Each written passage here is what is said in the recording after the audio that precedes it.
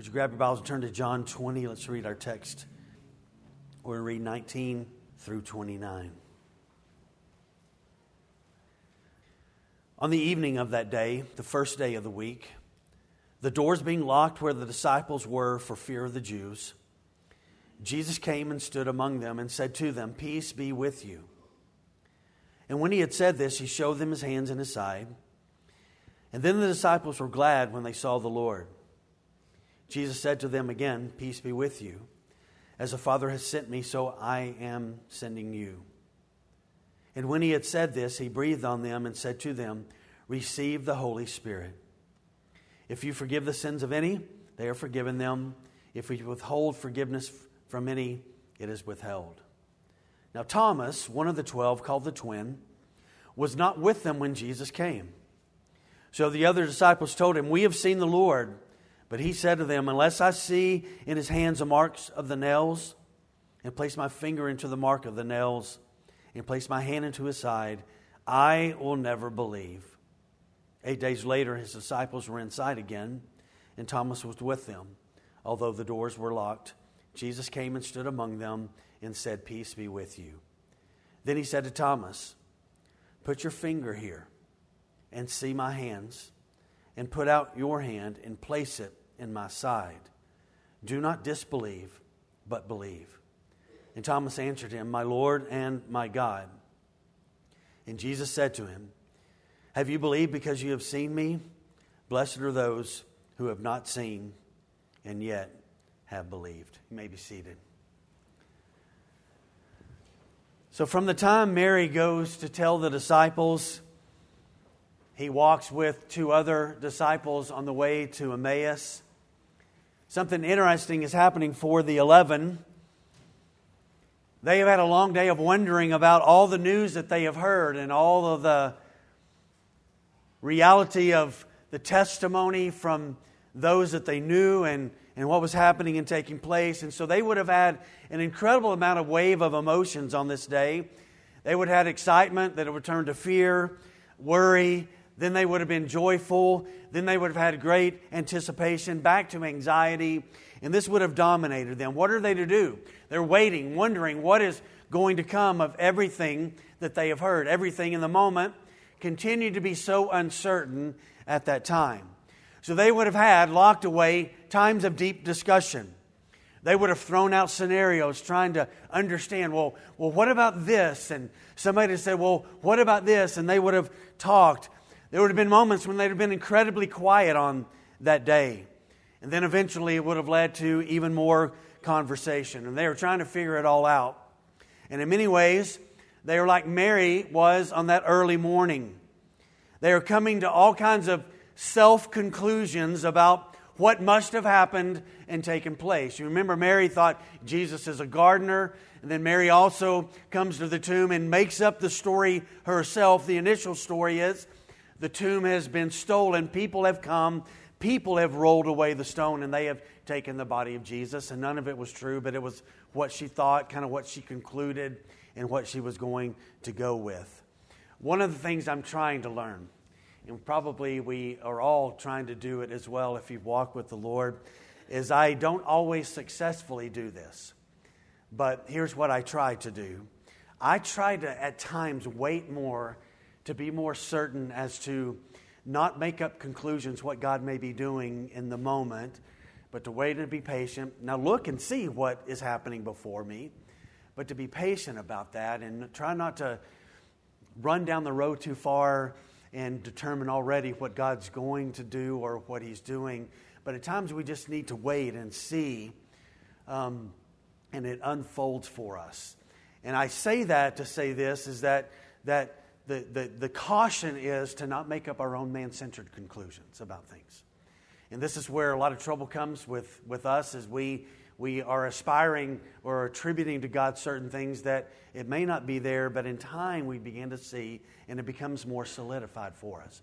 If they just would have waited a little bit, they'd have found out later that day exactly what had happened and taken place. But is this not the issue with us? We can't even wait a couple of hours. God, you got to tell me now. Tell me now. And again, He had given them instruction that all of this was going to happen and take place. So they had opportunity on that day to have a settled faith and trust in exactly what was before them. He had been telling them all of this was taking place. So I want to show you this. I want you to go to Matthew's Gospel for a moment and go to Matthew 16. And I want to show you that they were equipped to know, by the words of Jesus, everything that was in front of them on the Resurrection Sunday. Matthew 16. And we're going to kind of walk through about 5 verses, just read them, to highlight for us, for quite a while now, Jesus has been telling them this is going to take place. So Matthew 16:21. From that time, Jesus began to show His disciples that He must go to Jerusalem and suffer many things from the elders and chief priests and scribes and be killed, and on the third day be raised. Now go to Matthew 17. We're going to look at 2 in Matthew 17.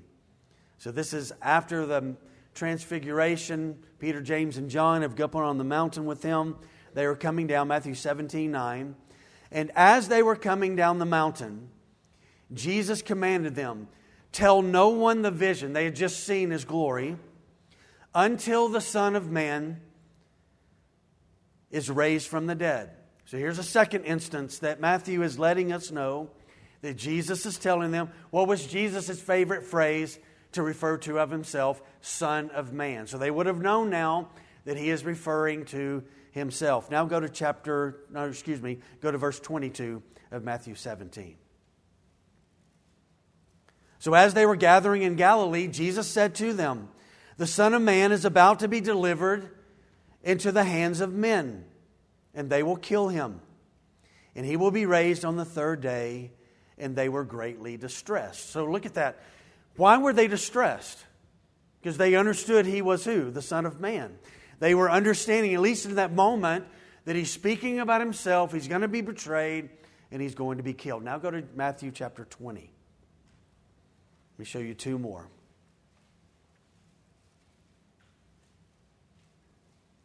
Matthew 20, go to verse 17, and we'll read 17 through 19. And as Jesus was going up to Jerusalem, He took the 12 disciples aside, and on the way He said to them, see, we are going up to Jerusalem, and the Son of Man will be delivered over to the chief priests and scribes, and they will condemn Him to death, and deliver Him over to the Gentiles to be mocked and flogged and crucified, and He will be raised on the third day.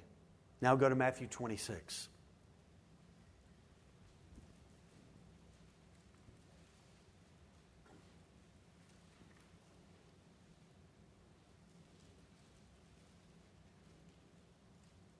Verse 30 through 32.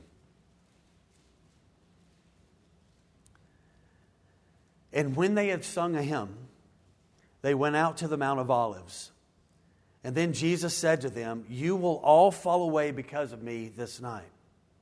For it is written, I will strike the shepherd, and the sheep of the flock will be scattered. Now look what He says in 32. But after I am raised up, I will go before you to Galilee. So let's stop there. This is just Matthew's indication here.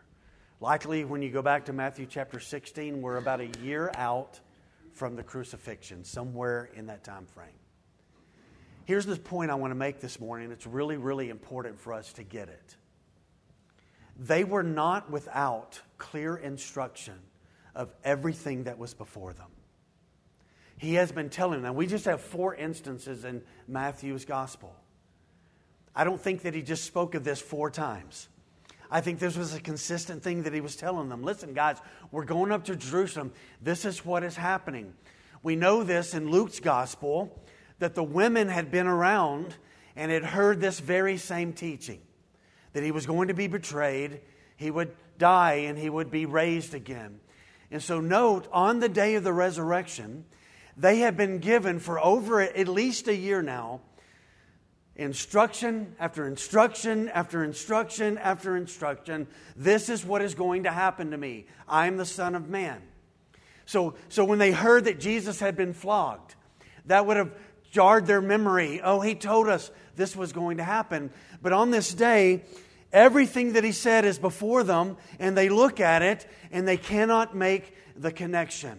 And the point I want to make this morning that is so important for us in 2022 is that with all the cultural issues and all the things that are before us in our day and time, we have clear instruction in the Scripture still today to know how to respond to things, to know how to come to a place of how do I see this with God's eyes and make application with the Scripture. They were not without clear teaching and instruction from Jesus that He would die and He would rise from the dead.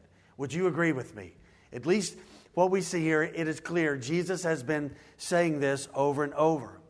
Now, regardless of the teaching, their emotions and their man's nature, our man thinking, whatever you want to call it, takes over, and they began to fill in blanks about what they are seeing before them. But they had all of those statements from Jesus consistently about what was going to happen and take place. And here's what I've come to know. Knowledge of Scripture allows us to filter through the false emotions that you and I have and some of the false knowledge. When we go to the Scripture, we can read it and say, okay, what I've thought, what I've believed is not accurate, and so therefore I need to make the adjustment. So a number of weeks ago, as I was thinking about this Sunday, I began to jot some things down. And I want to remind us of this before we fully get into the text this morning. We are to be the people in the culture, in every culture, every Christian, regardless of where they live, who are informed by the Scripture more than anything else. So we are not to be more students of the culture than we are of the Word. We are to be more students of the Word than we are of the culture. We should look around and we should learn what is happening. What are people saying? What are people thinking? And so Jesus is not teaching not to be aware of things. When Paul gets to Athens and he's walking through the market and they've got all those statues, the idols that are there, and he comes to the one that doesn't have a statue there, and it says to the unknown God, Paul understands the Athenian culture and he speaks into it. So yes, we are to be students of the culture. But how could Paul speak into the culture accurately on that day? Because he knew the Word. And the Word informed him into how to speak into the Athenian culture and to speak to the people. So we are to be informed first and utmost by knowing the Scripture. There are big issues in our day that unfortunately a lot of Christians don't do the research maybe themselves, or there's a lot of churches who teach certain things that don't inform us on things. So I was thinking about some of those. Like in regard to abortion, there are a number of different texts that you can go to get a biblical understanding about abortion. Psalm 139 is one of those. I believe Rick shared that last week here when he preached. Psalm 139, David just talking about, God, you knit me together in my mother's womb. You saw my unformed substance even before I was born. And so it gets this idea that God already knows about us. And so therefore, it is not our job or our right to kill what God has already been thinking of and purposing in His heart. Jeremiah writes that he was unique before he was born, and even in the womb in Jeremiah 1:5. Romans 11:36 tells us this, that all things are from Him, they are through Him, and they are to Him. And so therefore, in regard to abortion, when a kid is conceived in the womb and in that very moment, God is involved in that. Now there's complexities. Let's be real. There are complexities in regard to abortion and pregnancy. There is rape. There is incest. And our thoughts are not higher than God's thoughts. And so why in an instance like that does God allow in something horrible for a child to be conceived? We don't know the answer to that. But it is still not our right to murder. And so there's information in the Scripture to inform us on this. Colossians 1:16 speaks to this as well, that everything is for Him and for His glory. He is the creator. All things have been created by Him and for Him and through Him. So I thought about abortion and how the Scripture informs us on abortion. I thought about so much of the gender stuff that is going on in confusion in our country. The Scripture informs us on so much of that. Genesis 1:27, twice in the text there it says, He created them male and female. And so males stay males, females stay females. They cannot switch. And so the Scripture there informs us. Later He will give instruction. He will give the law to the Israelites. And so in Deuteronomy 22:5, how relevant is the Old Testament? Oh, the Old Testament, so old. How relevant is it to 2022? Deuteronomy 22:5 says, it's an abomination for men to wear women's clothes and for women to wear men's clothes. We see this dominating our culture, so therefore the Scripture, see this, informs us on this issue. In regard to gender as well, Jesus affirmed the Genesis account. In Mark 10:6, Jesus says, from the beginning, God made them male and female. So the Scripture, again, informs us. What about homosexuality? Does the Bible have something to say about that? Well, the Bible has nothing to say about that if you are a part of the homosexual Christian movement, of affirming that, if you wipe away all of Paul's writings, and that's what a lot of them do. They don't like Paul because Paul addresses some of this. And so in 1 Corinthians 6:9, Paul writes that homosexuals practicing, those who practice this, will not inherit the kingdom of God. Leviticus chapter 20, verse 13, that we are not to lie with the same gender. We are not to do so. It's an abomination. And then Paul comes and Paul informs us as well in regard to this issue in Romans 1:26 and 27. So we become informed of it by Paul himself, that it is a dishonorable passion before God for men to desire men and for women to desire women. So I want to make this point this morning. The 11 are wrestling with this. How do I make sense of what I see before me? You know how they could have made sense on that day, what was before them? To have believed what Jesus had been telling them for a year. This is going to happen. I'm going to be betrayed. I'm going to be flogged. The chief priests are going to be involved. I'm going to be handed over to the Gentiles. The Roman government will be a part of that. So again, for us, so critical. We are to be the kind of people, and the only people really, on the planet who should be informed by the Scripture. It informs us of everything. So the Lord does that. And when we are informed by the Scripture, we are prepared for the things that come up. Sometimes where we have to do a little bit more research and a little bit more thinking and a little bit more praying. This is incredibly important. Ultimately, it is only the risen Christ that settles our heart, because we will find Him here today. Their hearts are not settled. They were worried on the day. So let's get into walking through this together. That's the first sermon. Here's the second sermon now. Okay. Verse 19. I want to talk. The most dominant thing he says over the next 8 days, common thing that he says, is the word peace. And so let's talk about peace. And I've framed everything around the word peace.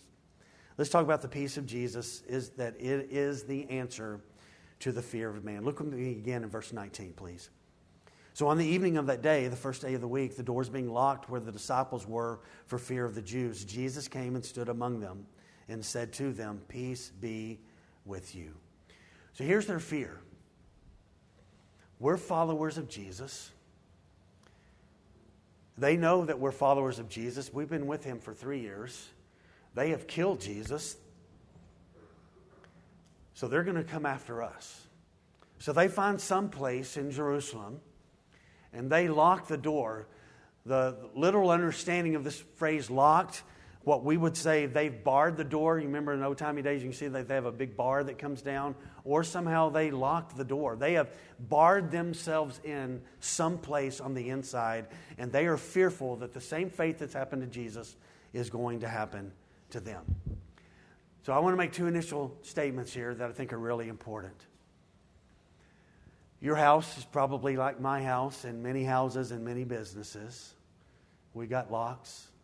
We have alarm systems. We have cameras.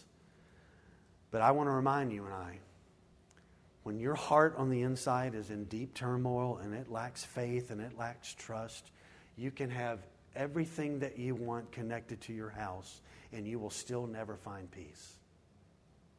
Because peace is found in a relationship with He who is peace. So that's one statement. You can have cameras, you can have locks, you can have bars, you can have motion sensors, you can have everything and still not have peace. Second thing is, and I love this, locked doors, locked windows cannot keep Jesus from coming in.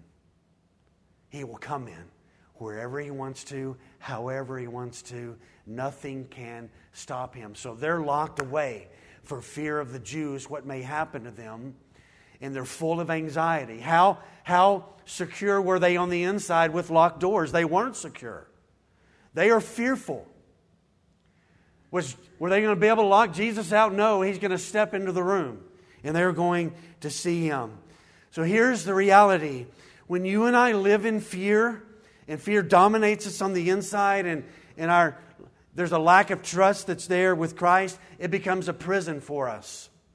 It's destructive to having stable relationships when we are so fearful of things. It's a shaky foundation to live in fear, always wondering, when's the next bad thing going to come around the corner? And many people live that way. And I know this as well, is that later John will write to a group of Christians, and he will tell them this. So important. Listen to these words. Taking notes, you got to jot this down. 1 John 4, verse 8. Listen what 1 John 4, 18. There is no fear in love, John writes. But perfect love, God's love, perfect love, casts out fear. He gets it gone. For fear has to do with punishment, John writes. And whoever fears has not been perfected in love. And so here are the 11. They're locked away in the room thinking we got to keep ourselves safe. We've got to hide away and protect ourselves. And they're not understanding the love of God. They're fearful, and so they're not remaining in love. And so when Jesus steps in a moment, He's going to speak peace to them. The importance of the inclusion of this here is that Jesus was able to pass through closed doors. They could not keep Him out.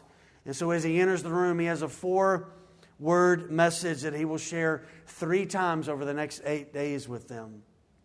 It's the most frequent word that He will say, and common word that He will say after the resurrection is the word peace. So the first piece is to calm them over the last days. It's also to calm them from having an accident. Just think about that for a moment. You're in fear in the room and somebody just appears in the middle of the room. Would you freak out in the moment? Okay, wait, how did this happen? And that's exactly what happens. They're gathered in a room, living in fear. Jesus appears in the room. And when He appears, the first thing He says to them is peace. Now, just a couple of days before in the upper room in John 16:33, He's already talked to them about peace. Peace I give you. It's not a peace that the world gives. It's a different kind of peace that transcends circumstances, trouble, heartache, confusion. It's the kind of peace that's going to come to you because you know me. And so they're locked away. And the answer to what they're feeling in the moment is peace. And it's His presence giving and speaking peace into their midst. I know we've talked about it over and over, so just please indulge me another time. We saw the incredible, devastating effect of fear worldwide for about 2 years. And how devastating that is to people to be locked away in their homes thinking, am I ever going to be safe? Am I ever going to be safe?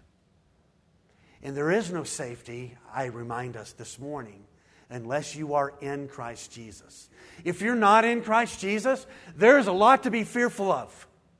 There's a lot of things out there that are awful, but if you are in Christ and we are secure and we are His, there is nothing to be fearful of. Why? Because when this life is over, what do we get? We get Jesus. We get Jesus in this life. When this life is over, we get Jesus. We get to live in heaven. And so we are the kind of people who, when fear, let's be honest, sometimes for all of us, fear enters in. Concern about a kid, concern about marriage, finances, job, whatever the case may be, fear enters in, and we need to be reminded that Jesus' presence and Jesus' words bring us the kind of peace that casts out fear and gives a confidence that we can trust in Him. He had told them this as well in John 16:20. Again, listen to these words. He had been telling them, go ahead and turn back there, John 16, it's just about 4 chapters. He had been telling them, listen, the world's just going to be really excited about something, and you're going to be sorrowful, but it's going to change. John 16, verse 20 and following. Truly, truly, I say to you, you will weep and lament, but the world will rejoice. You will be sorrowful, but your sorrow will turn into joy. When a woman is giving birth, she has sorrow because her hour has come.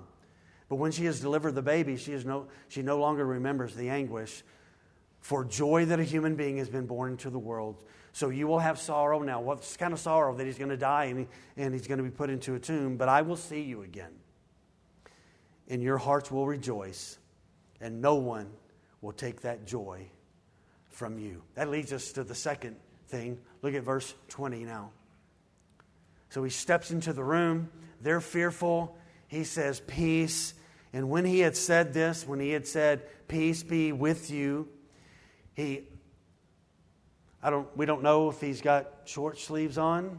We don't know if he has long sleeves on. We don't know what it is. He's got some garments on, but he shows them somehow the wounds on his hands and the wound on his side. And he presents it to them so that they can see his body. And so after he speaks to calm them over, to tell them the last few days everything's going to be okay, and to calm in the moment that he's just arrived, he gives this second idea, is that peace comes in beholding the work and the testimony and the marks connected to the cross. So Jesus does something that they don't ask for. Nobody in the room says, I want to see your marks. I want to see your side. I want to see your hands. And so he does something that they've not asked for. He presents, because it's confusing to them. He's shown up. And they're looking at him. And they've heard so much on this day, so much thinking they've had over the weekend that has led to confusion. And so kind of in the moment, he just says, look, men, it's me. Look at my hands. Men, look at my side. Look where they thrust the spear. Look where the nails were. We've all been somewhere where they ask for identification, right? I'm going to give a testimony I told the students last week. I'm a lawbreaker. I started driving when I was 15 years old. I'll be 57 in August. And I got my first ticket 2 weeks ago, my first driving ticket. And I was speeding. Got off 75 by heading up to Virginia on the access road. I'd just gotten off a phone call and I was thinking about something, wasn't paying attention. And I saw him. You ever been there? You see him off to the side. And I didn't argue it. I had done what was wrong. So he comes up to my window. What does he ask for? My church membership? He asked for identification. He wants to know who has been speeding. And so I already had it ready. I thought, man, it's been a good run, God, of me not sinning, getting caught. And so I just hand it over. I don't say anything. I don't try to defend myself. I didn't even go, Mr. Officer, sir, I'm 56 and I was 15. I have not gotten a ticket in 41 years. Will you help me continue my string of years and days? I didn't even do it. So here's what I think needed to happen in the room. They didn't ask for identification, but Jesus gave it. They knew about the nails. They had heard the story about the spear being thrust up through his side. And so he steps in the room to give confirmation to them, to say to them, "Men, it's me." And a point I want to make to you and I this morning, it's this. We did it today when we came to the Lord's table. We focused on his body. For about 33 years of his life, that body had no marks on it. But on that Friday, that body began to have marks on it where blood flowed out. That body was hung on a cross. That body had nails in hands and feet, and later a spear was thrust through it. Blood flowed.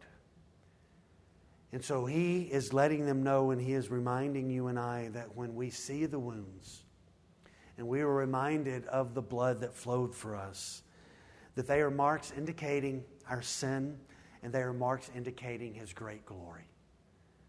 That they remind us to behold him, to think upon him, and to remember what has been done. So I encourage us this morning, look at the wounds of Jesus. Consider the wounds of Jesus, who died in our place to reconcile us to himself. And so his first speaking of peace was to jar them back to calmness over the craziness of the weekend.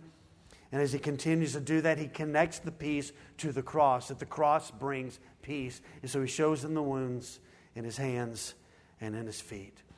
And I think you and I, in that moment, have no earthly idea of what must have erupted in the room.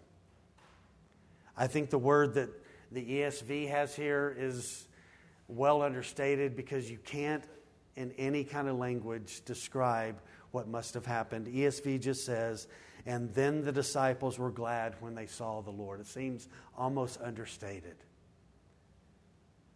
That's why in a moment he's going to have to say peace again. He's going to have to say calm down, because it has erupted in the room. My Lord is alive. And there he is. I see the wounds on his body. Listen to this. I'll go back there. Let me read this to us. It's a familiar verse. We're going to see him not with eyes of faith. We're one day going to get to see him. John got to see him before the cross. John got to see him before he ascended.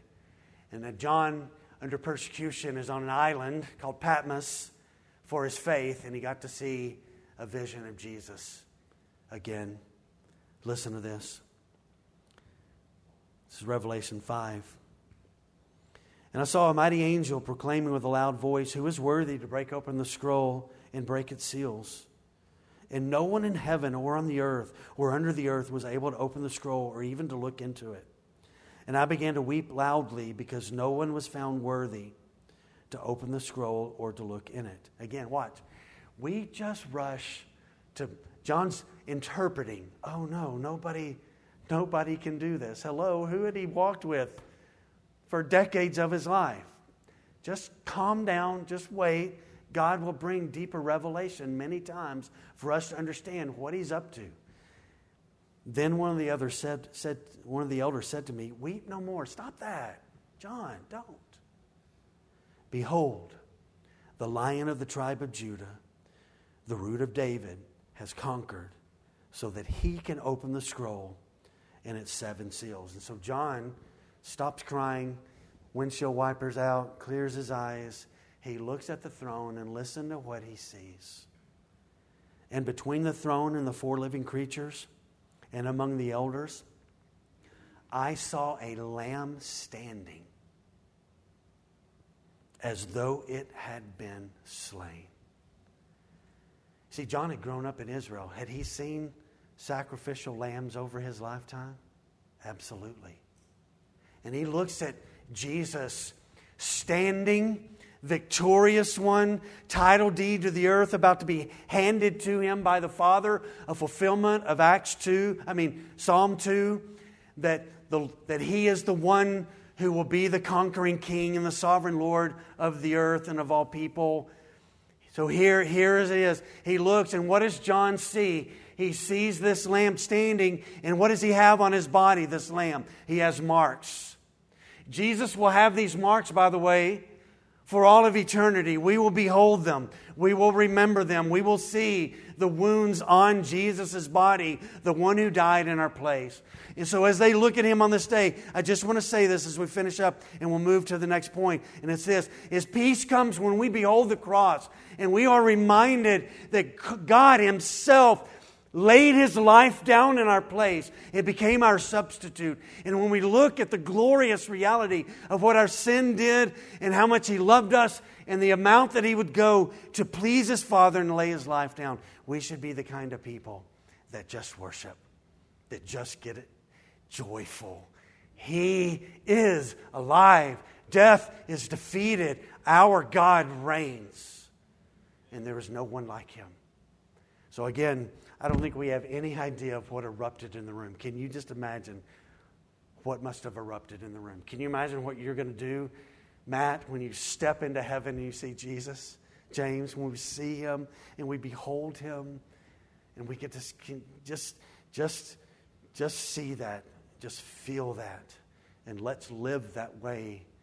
Glad is not even a good word, but they just were overwhelmed with what they saw.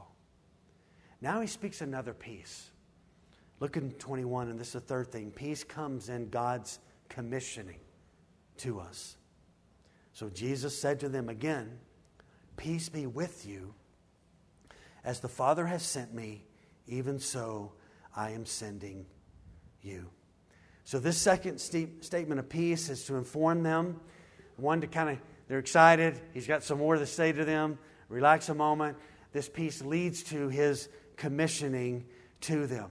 As the Father had sent Him to seek and save the lost and to invest His life and to give His life, so now they are to give their lives wherever they are, wherever they live, wherever they go, for the glory of telling the story of Jesus. So the second piece that He speaks here is connected to God's commissioning. I am sending you to the world as the Father has sent me. It's not the first time that He said this. He said in John 17:18, as you sent me into the world, so I have sent them into the world, and for their sake I consecrate myself so that they may be sanctified in the truth. John 15:27, and you will also bear witness because you have been with me from the beginning. So on Tuesday night last week in Norman, Oklahoma, Breck and Canyon and I were instructed to go to the Norman Public Library to meet people as they're coming into the building, to ask them a survey question and try to share the gospel with them. Our parking lot right out here in the summertime, I think, is the hottest place on the planet. If you've ever been here about 5 o'clock, it is so hot out there. I was wrong. In front of the Norman Public Library, it's hotter than our parking lot. So we were out there. Not many people were coming in. I thought, man, these two guys they're going to melt, or I'm going to melt first. They're younger than me. And so I looked to my left, and I saw a government housing project right next to the library. And so I said to them, let's go next door. And so we went next door and just started knocking on doors. And so some people would open up, some people wouldn't open up. But we got to this one, and we met this guy named Jason. And so I don't remember if it was Breck or Canyon, one of them. I had them do the survey, and so they asked the survey questions about Norman and about what a church could do to him. And then I just asked him, his name was Jason, I said, hey, can I ask you a question? He said, sure. I said, would you say right now whether or not you are near to God or you are far from God? And he had a puzzled look, and he said, well, I think I would say I was far from God. And I said, well, can I share with you just for a minute how I came to know that I was near to God? So I took out a small note card, and we have this tool we use called the 3 circles. And so I asked him, would you agree with me that we live in a broken world? Oh, yeah. He began to describe his life. His hands shook. He has a severe form of epilepsy where he constantly kind of shakes and has some things. And so he's got some stuff going on, and he had shared that, and just you could tell he was broken. Then I shared with him that God had a perfect plan originally, but sin had led that, and we had done a number of different things. And before I could get to the Jesus circle, he was about 3 feet away from me. This grown man that I'd never met before basically ran about 3 feet and wrapped his arms around me and laid his head on my shoulder and just started crying, weeping. When he finally got control of himself, I don't know how long it was, 60 seconds, 90 seconds, I don't know. When somebody's crying on you, you don't know. Seems like a long time, but anyway, it was all right. And I just stayed there as long as he wanted to. He backed away, and I shared with him the Jesus circle. And I asked him this question: is there anything right now standing on your porch that would keep you from trusting in Jesus? And he started crying again. He turned his back. He walked back into the room. I wasn't for sure what was happening. And then he walked back out and he said, nothing. And I said, let's talk to Jesus. And right there on his porch, he became a believer.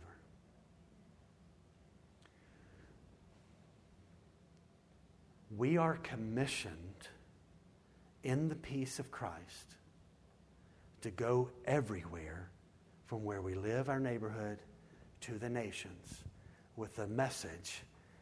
Listen to this message. God is alive.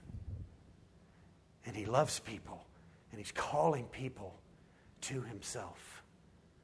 So part of the peace to them and to us is this, is we are sent on commission to tell the story of Jesus. Remember what he said, last part? Matthew 20, and lo, I am with you to the end of the age. As you go, know this, my presence is with you, so therefore you have peace. Here's the fourth thing.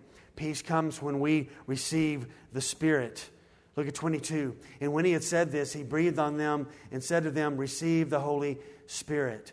This is a beautiful image that echoes back to Genesis chapter 2 and Ezekiel 37. What does God do in Adam's nostrils? He breathes into Adam.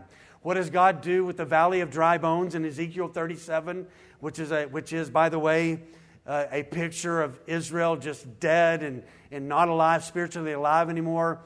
God asks Ezekiel what needs to happen, and God says, prophesy, speak, and there's this breath, there's this movement, and these bones come alive, and flesh comes upon them, and they become a living army. So here's this idea. This is just a taste for those in the room of what it would be like in about 50 days when the Spirit would come at Pentecost. That night they got a little taste of what it was like to have the Spirit residing with you. So he breathes on them. And he breathes on them, and the Spirit is upon them in that moment. And they get a little taste before the fullness of the Spirit coming at Pentecost. So I remind you and I this morning that we have been given the Spirit, and because we've been given the Spirit, God's peace rests and resides in our lives permanently. A deposit guaranteeing our future inheritance.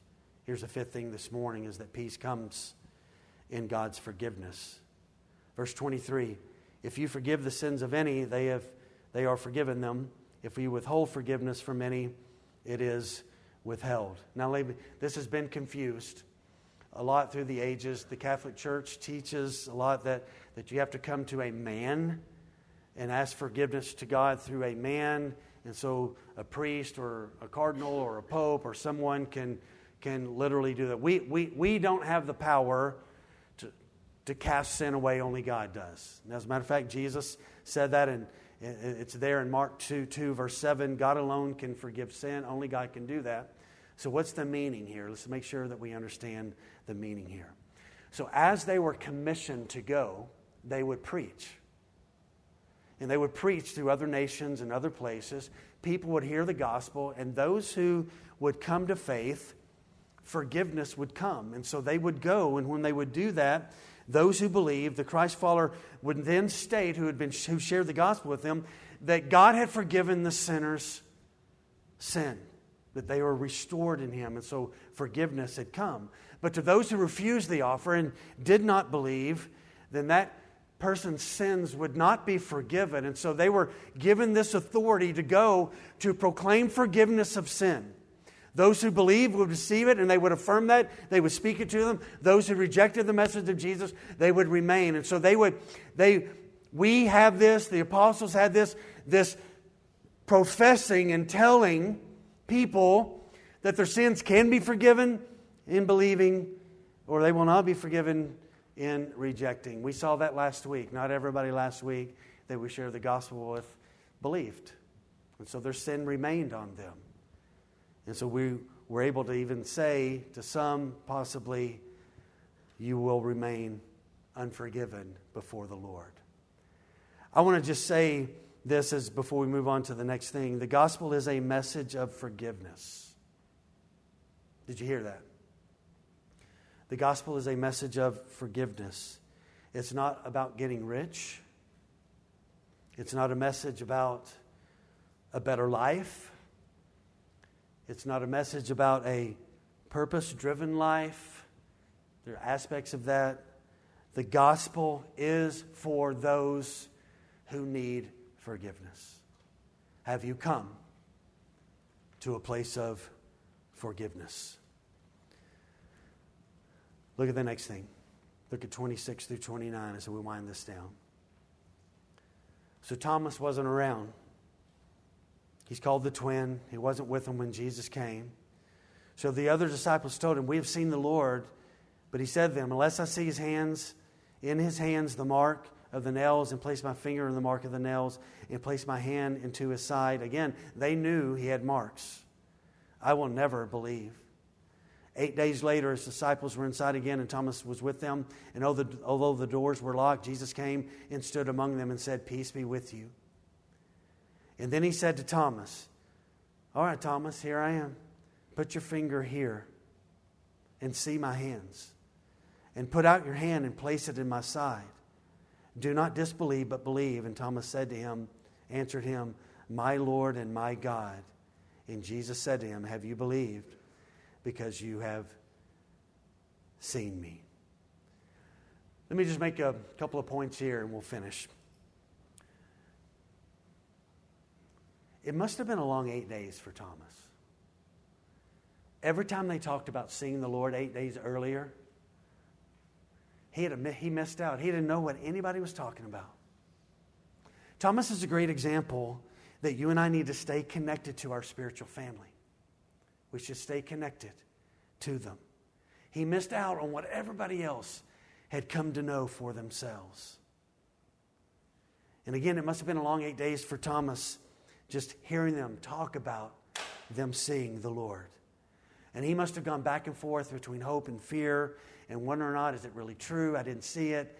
Did he really believe it? And he couldn't really relate to what anybody else was saying. And so he had not checked out permanently. There he is 8 days later. By the way, let me just point out, he's with them later that night. Right?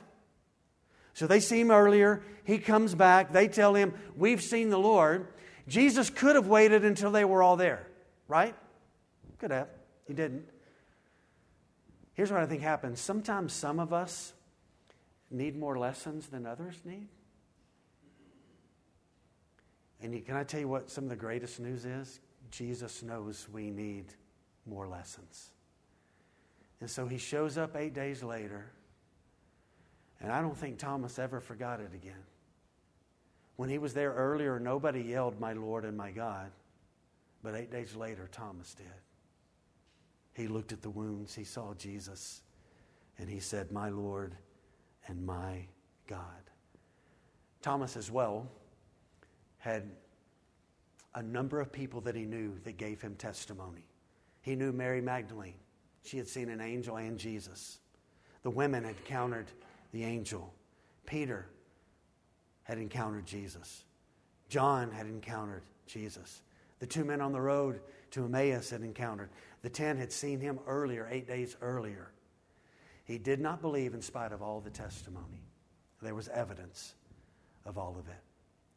And I want to close with this. One of the beauties and the wonders of the resurrection is that it leads to transformed lives. It leads to this transformation that happens. I love the book of Acts because it's all about transformation. What did the gospel do as the Spirit went out and they took the gospel? They had been commissioned to go in peace. I will be with you always. Just go and proclaim, go and tell. So in Acts 2:4, a multitude gathers to hear the 11. After the Spirit comes upon them, they go into the streets and they proclaim. Peter gives this great sermon and thousands of people believe. In Acts 3:4, Peter and John are arrested and no one can say anything because the evidence of the power of God is there. The lame man is standing there, transformed by Jesus and the testimony of Peter and John. In Acts 4:29 through 31, the believers pray for boldness to speak boldly, even though they've been warned not to do this and even though they have been persecuted. In Acts 5, they are arrested again. They are released. They go to the temple. They were told, no, don't go to the temple and preach. They go to the temple and preach anyway. And then in Acts 5:40 through 41, they are beaten and they leave rejoicing if they have been beaten, that they have lived as Jesus did. In Acts 6 and 7, Stephen is incredibly bold. It's not received well. He is stoned. And as he is, listen to this. Did Stephen get it? Yeah, he did. You know what Stephen did? As he's dying, you know what his last words were? Lord, forgive them. They don't know what they are doing. He was commissioned to go proclaim forgiveness. And he understood that. Acts 8 and 9, this great persecutor named Saul meets Jesus on a road to Damascus, and he becomes Paul, and he becomes this prolific church planter, prolific Christian. The persecutor is transformed.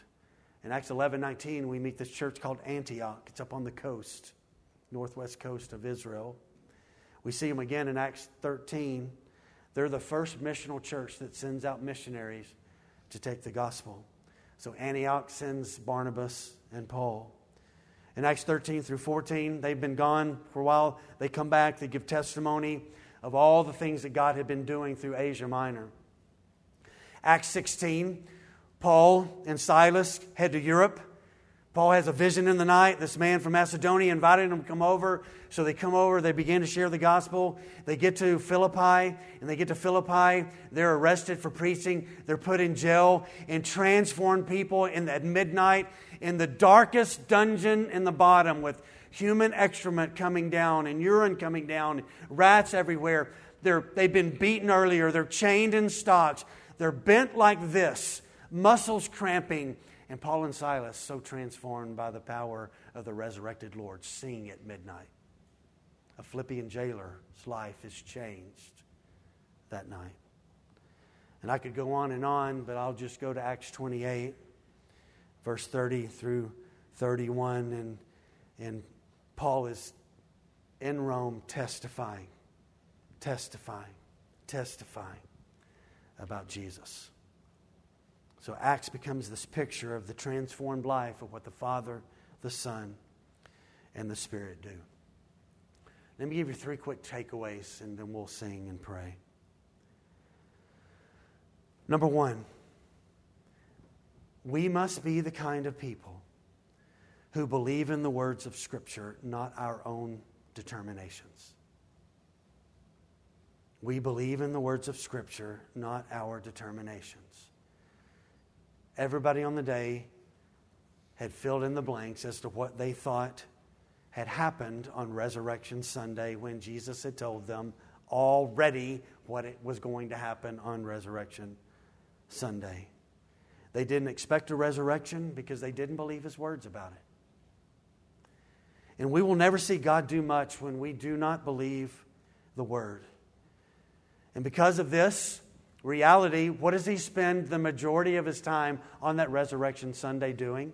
Do you know what He spends the majority of His hours on that day? He walks with 2 guys to Emmaus, explaining the entire Old Testament to them.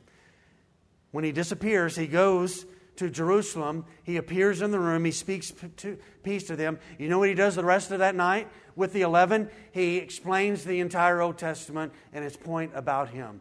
So He spends it. Why? Because we seem to somehow not want to fill our lives with the words of Jesus.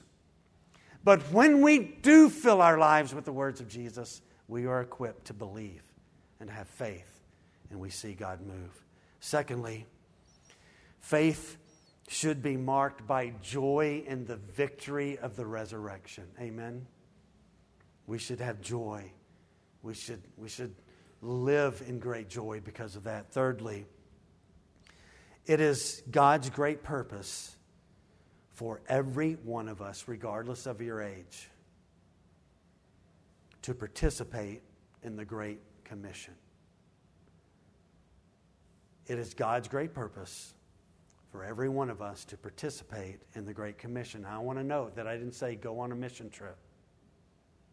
I said participate in the Great Commission. Where you work, in your neighborhood. Go on a mission trip, by the way. Go on one. Go invest your life. Jesus said this. His mission was to seek and save who? The lost. What was the last words that he gave to the followers? Go and seek the lost. Go and proclaim the gospel. It was not, listen to me, don't misunderstand me. I'm going to say some things here, and there's potential that it could be misunderstood. He didn't tell us to go found foundations. He didn't tell us to be all about social justice. He didn't tell us to reform governments. He didn't tell us to be primarily about education. He didn't tell us to be primarily about making sure we have good economic systems. He didn't tell us to be primarily about poverty. What did he tell us to do? Go proclaim the gospel. Here's where we miss it. Listen, what fixes everything? Jesus. Who is the gospel? Jesus. What reforms government? What reforms education? What reforms governments and economies and poverty and family and addiction? The forgiveness of Jesus. So here's the thing. Here's what he said to do. Go and participate in the Great Commission. And when you do that, people come to know and receive the forgiveness of God. And when people are transformed by God's presence, what happens? Schools are different. Families are different. Husbands are different. Wives are different. Neighborhoods are different. Governments are different. And so our heart, listen, this is the heart of Jesus. He came to seek and save the lost. And when the lost are found and they come to know Jesus, transformation comes. So the call upon our lives is that. Listen, it is to participate in the Great Commission. So on that night, he tells them, I'm sending you. I'm sending you. The day that he ascended, he said, I'm sending you. I'm sending you. That book of Acts is about what? The church being sent, proclaiming the gospel. Changed hearts by the gospel is the answer to everything. It's the answer to everything. Lastly, we are to not be like Thomas was on that night. We are to walk by faith and not by sight. We are to walk by faith and not by sight.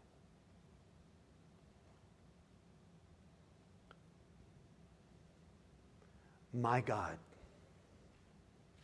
is alive.